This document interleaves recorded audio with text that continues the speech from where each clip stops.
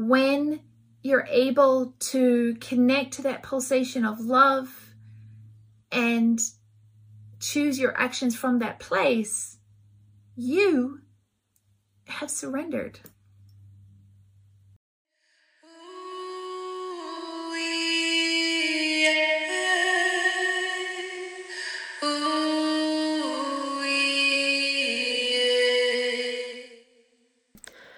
Welcome to the Solace and Shine podcast. This podcast is part of an online community at solaceandshine.ca. It is a platform for those yearning to remember their true purpose. We are coming to you from Ishtadev Niwas Ashram in the Purcell Mountains of beautiful British Columbia, Canada, within the unceded territory of the Ktunaxa Nation. The Solace and Shine podcast dives into teachings from the soul's ancestral roots. The teachings are here so that we may embrace the human experience and live it with beauty, courage, and creativity. These teachings will make you want to lean in and shine wholeheartedly together in community. Allow me to introduce to you our host and guide, Sannyasi Shivani. Shivani has worked as a medium and a spiritual teacher for the last 20 plus years. Through her dedicated practice as a renunciant and a teacher of yoga, she guides community through all aspects of living and embodying spirit through foundations of love, service, yoga ecology, and elevated esoteric teachings. Are you ready to embody your light? Welcome to the Solace and Shine podcast.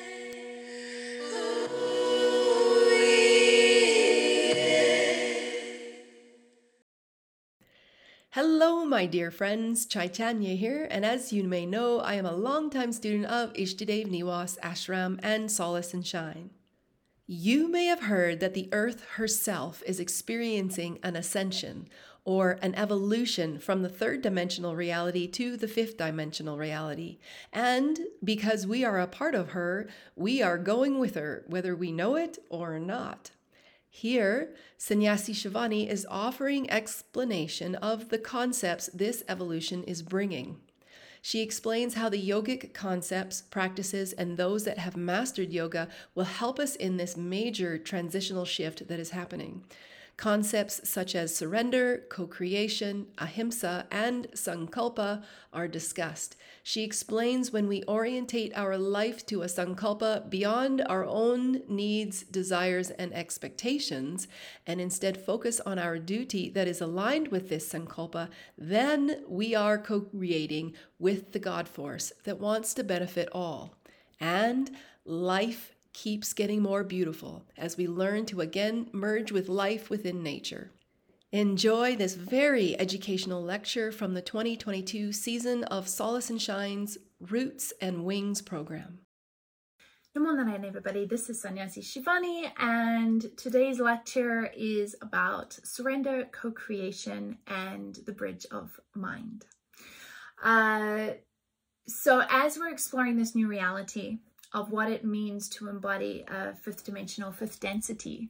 Okay, within the fifth dimension, you have fourth density, which some people call fourth dimension, right through fifth density into sixth density. And it is up to the top level of sixth density that an individual Jiva Atma, the real form of individuality, where there is various forms of conception that take place to be able to create more forms, like we have sex in the third dimension.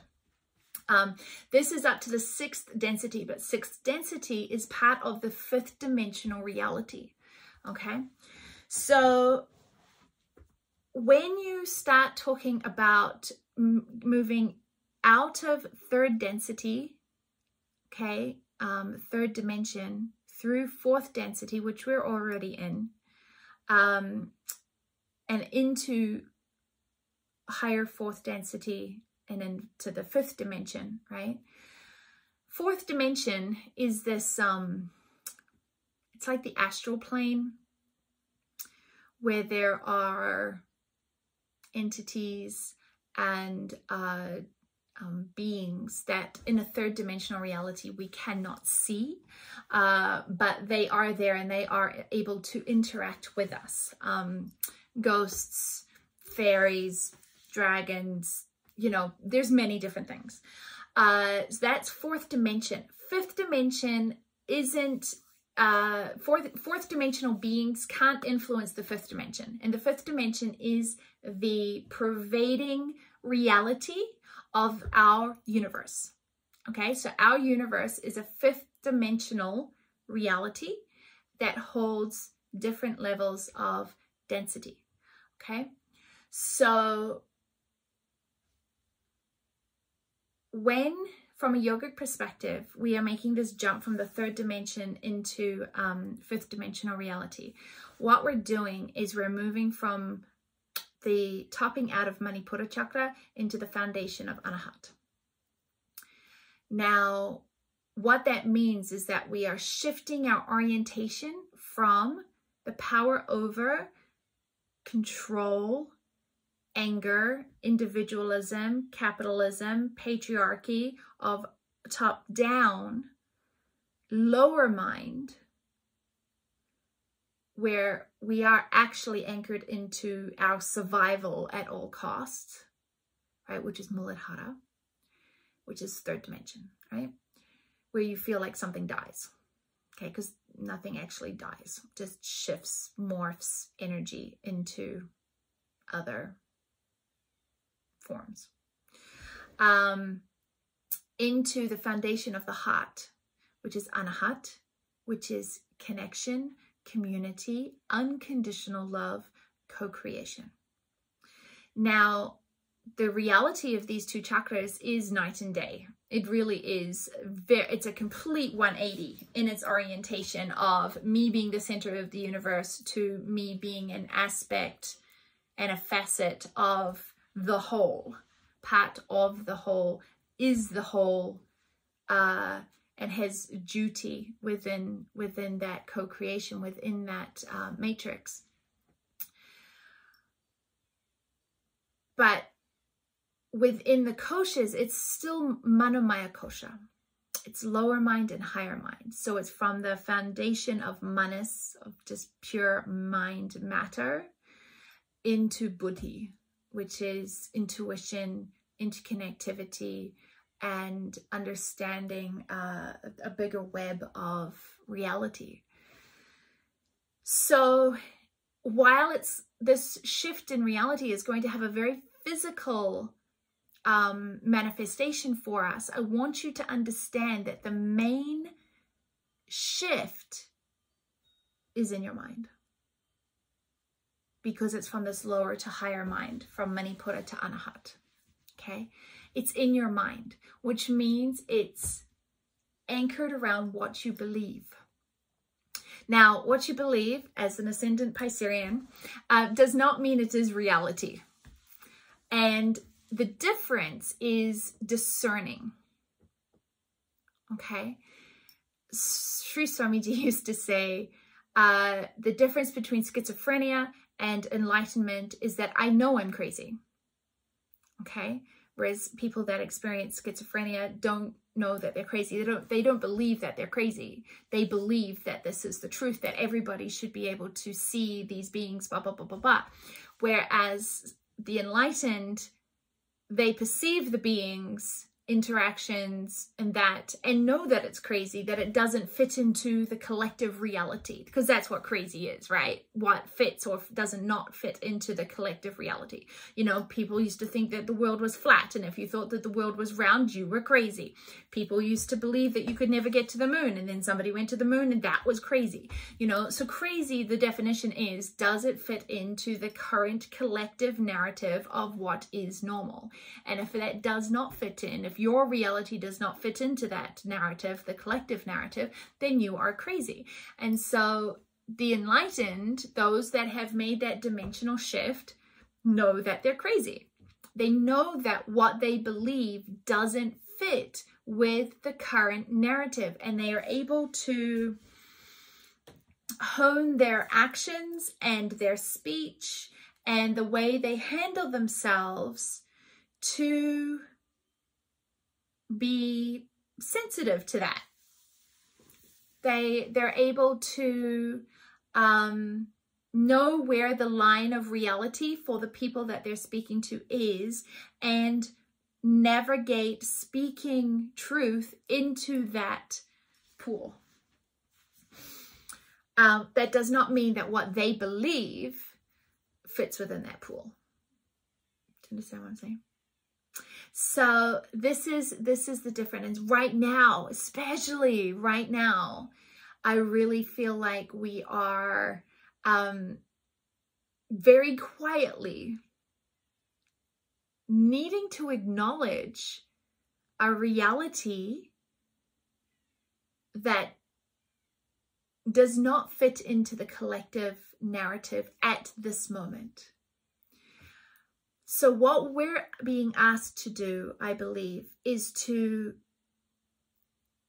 dream, imagine, believe, experience, trust our experiences, believe in ourselves, believe in ourselves, believe in our experiences that we can't quantify at this time, not to tout a reality, because then you're going to be crazy, but to quietly embody that reality, so that because you're putting your focus to it, because you are believing in it, because you are believing in yourself, it will manifest itself as a shift in collective consciousness.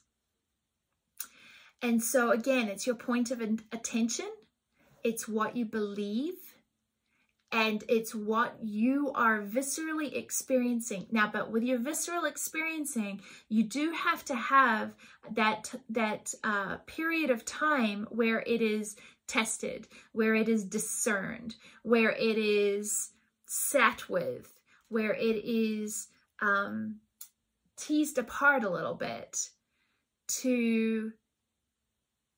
because your first experience of something isn't always accurate, because often when you're experiencing a new reality, a new dimension, new beings, new blah, blah, blah, blah, blah, when you first experience it, there's often a lot of layers of old conditioning that you project onto it.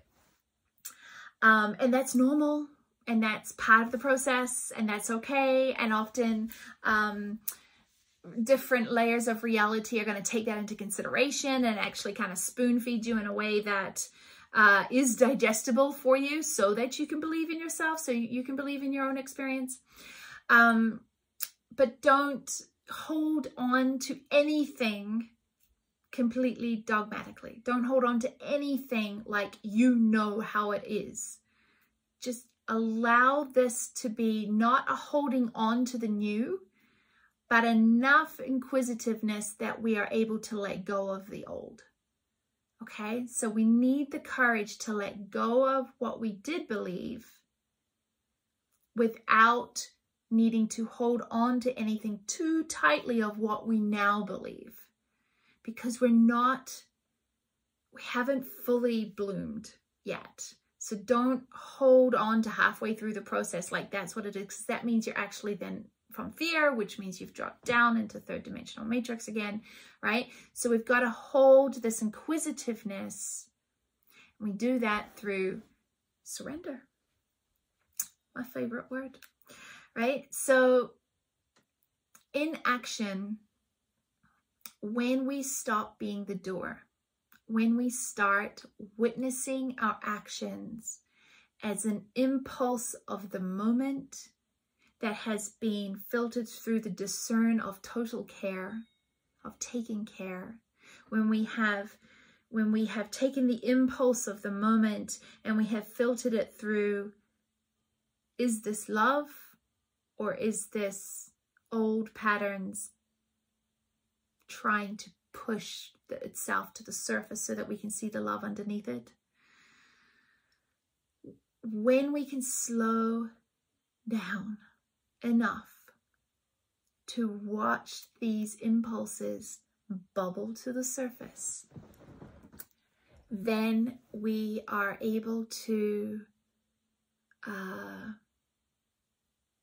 really start to see the heartbeat of love. Imagine if all of these impulses that you were experiencing in the moment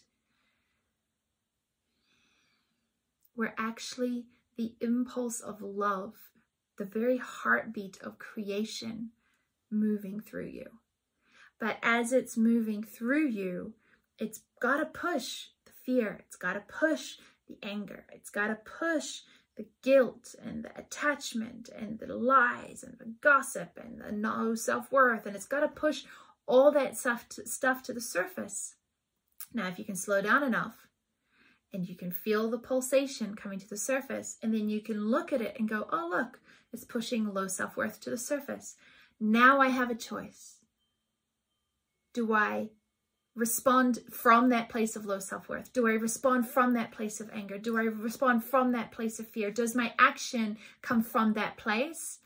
Or can I sit, acknowledge, feel, see, and discern, oh, look, there's fear, which means there's love underneath it. Let's see if I can sit with the fear long enough to feel the love. To feel the pulse of creation coming through me. It's pushing together my old glasses. It's pushing together my old perceptions to the surface. But I know, I believe that there is love in the pulsation. And then, oh, look, there's anger. Okay, where's the love? Okay, look, oh, look, there's fear. Now, where's the love? Oh, look, there's this. Now, where's the love? Oh, there's the love. There's the love. And I'm going to cry because now I can see that behind all of those moments of fear and grief and anger in my life, it was actually just the pulsation of love, of the deliciousness of who I actually am, consciously, collectively, in totality, in this moment, is the only thing that's trying to come to the surface. And in that acknowledgement, often there are tears. And then after the tears, after the acknowledgement, after you can feel it, then what is the action? From the place of love. That's when you start to know that you've slowed the mind, you've found the silence, you found the portal, you're taking care with the power of this moment. Then you can really start to feel the pulsation of the creation of love coming through, seeing the surface grime of what is pushing to the surface, putting that to the side, letting that come through, seeing it, acknowledging it, but not interacting and not acting from it, and then feeling the love come underneath it. And then responding to this moment from that place of love. This is the foundation of the fifth dimension. It's that process of responding to the moment from the place of creation's expression of love that will help us, that is the shift. That is the shift of when you are in that orientation to the moment 24 hours a day. And when you're finding that pulsation and you're finding that expression, excuse me, I have to plug in the computer. When you're in that expression constantly, then you realize what you're surrendering to, right? When you're in the third dimension and you're trying to understand surrender, and you're still from the third dimension, you're from in that power over concept, and you're trying to understand surrender, then you just feel disempowered. And this is why the teachings of Guru are so important for those who are able to remember, because Guru is an embodiment of that pulsation. Guru is the physical manifestation of that impulse of love. That's what Guru is. And in the third dimension matrix, we're able to tap into that through that person. That's what it is.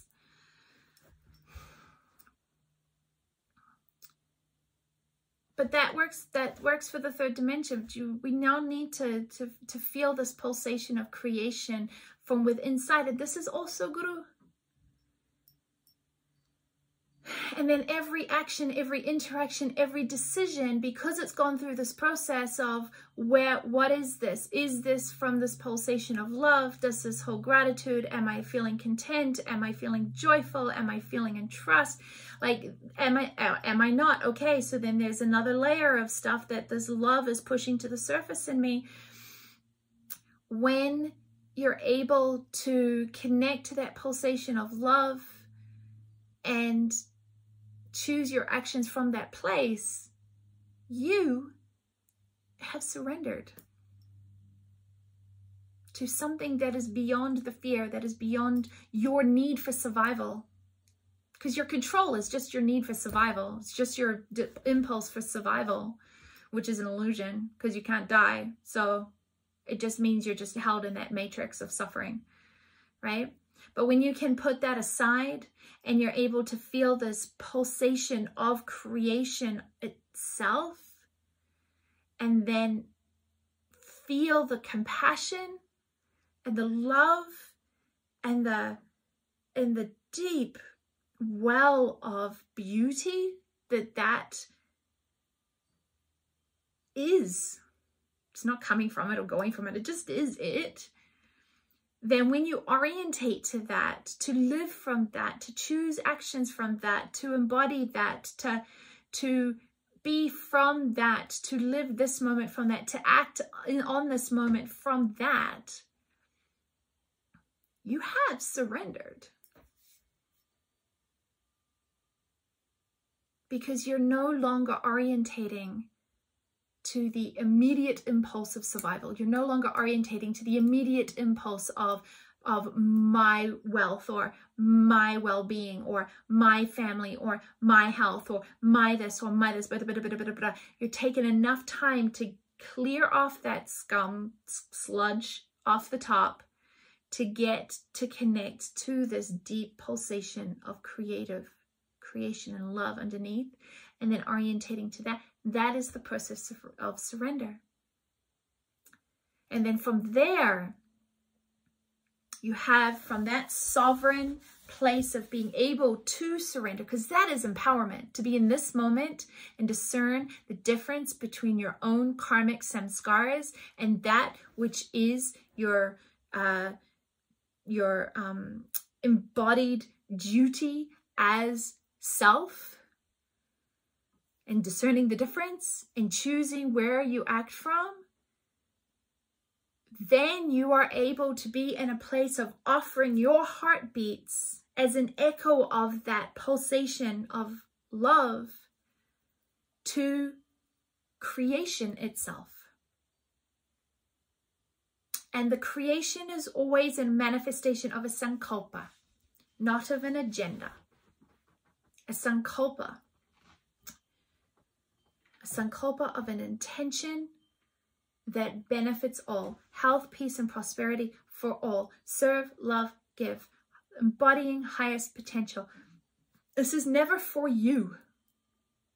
A sankalpa is never for you. A sankalpa is for all. And then when your life force wants to orientate to a sankalpa that is beyond you, your agenda, your wants, your dreams, your needs, your this, your that.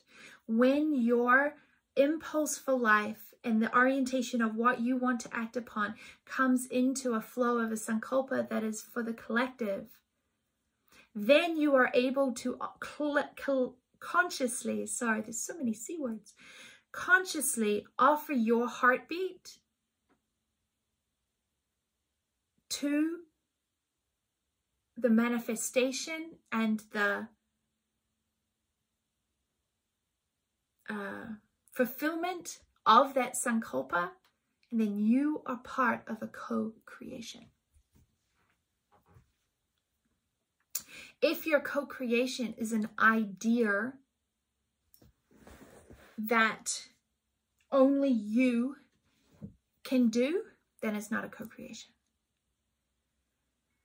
A co-creation is bigger than you. And then within the co-creation, you get given, not you choose, not you delegate, but you get given a duty to support that sankalpa. And that is your duty. And that is co-creation. And, you know, ashram is the embodiment of teaching that. You know, a lot of people see in ashram that there is a third dimensional hierarchy, but that's because they are functioning from a third dimensional perspective.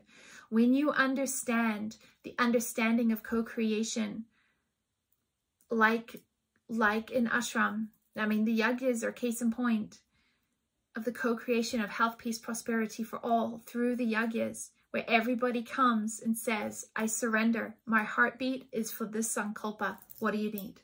What is needed? I will do what is needed. I will offer my heartbeats to what is needed for this sankalpa to be manifested and fulfilled. Then you become part of the co-creation. But it's not because of you that it has been created. I hope I'm making myself clear.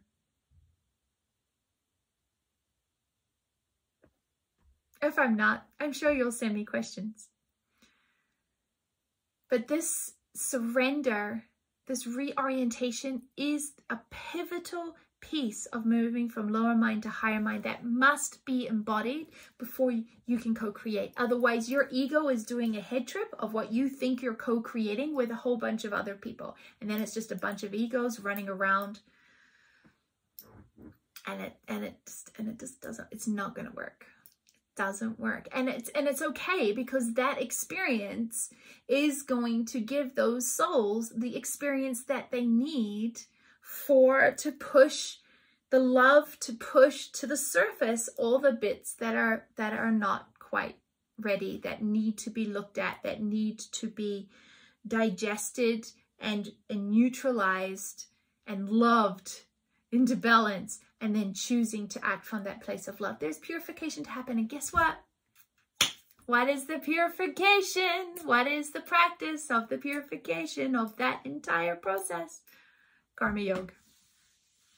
And this is the science of it, which is why I just think Karma Yoga is like the most magical thing that we can do while in human body. Because this is what we're doing when we practice Karma Yoga.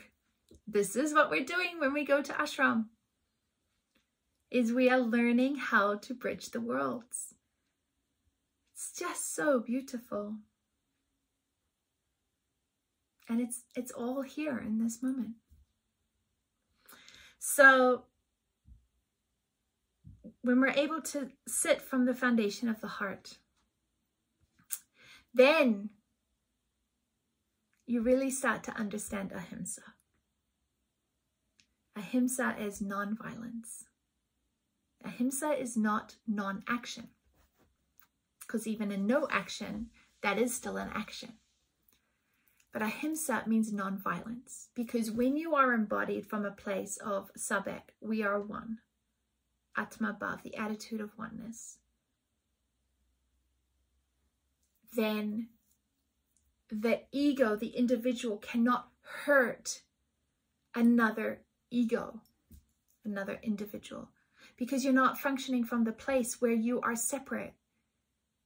You are only interacting with the self. So violence is not an option. But as Krishna said on the grounds of the war in the Bhagavad Gita, is in your duty, you need to do what needs to be done to bring balance, to restore balance. All actions must restore balance. And that an action to restore balance, when acting from a place not as the ego but as an aspect of the whole, is not violent. Okay, so I want you to contemplate this month. Okay, in addition to your Mona practice. Continue with that. We need this to be now a fundamental way of interacting with our reality. But I want you to explore surrender. I want you to explore Ahimsa, especially in times when the third dimensional world is perceivably very violent, very brutal. What is the line? What is right action? And how do we integrate these teachings of yoga into an understanding of the transformation? Why is Shiva considered to destroy? Isn't destroy an act of violence? Or are we destroying the ignorance that believes it is above? Are we destroying the ignorance that believes it is separate? What is being destroyed? If you cannot die, then what is being destroyed? How is the impulse of love pushing to the surface that which needs to be destroyed? So, I hope you have a beautiful month. I'm really looking forward to your questions. Put your questions underneath the conversation underneath this lecture, if it pertains to this lecture. And we'll talk again next month. Namo Narayan.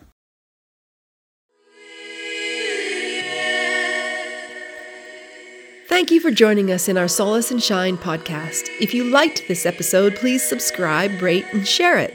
We would love to hear what inspired you, and if you have any questions or topics that you would like for us to explore, please leave a note in the comments. Also, if you would like a daily dose of connection and raising of your frequency, join us on We Are, our online community. You can find the link in the podcast description. Follow the link and you will receive 2 weeks for free. See you soon, and don't forget, soften and expand.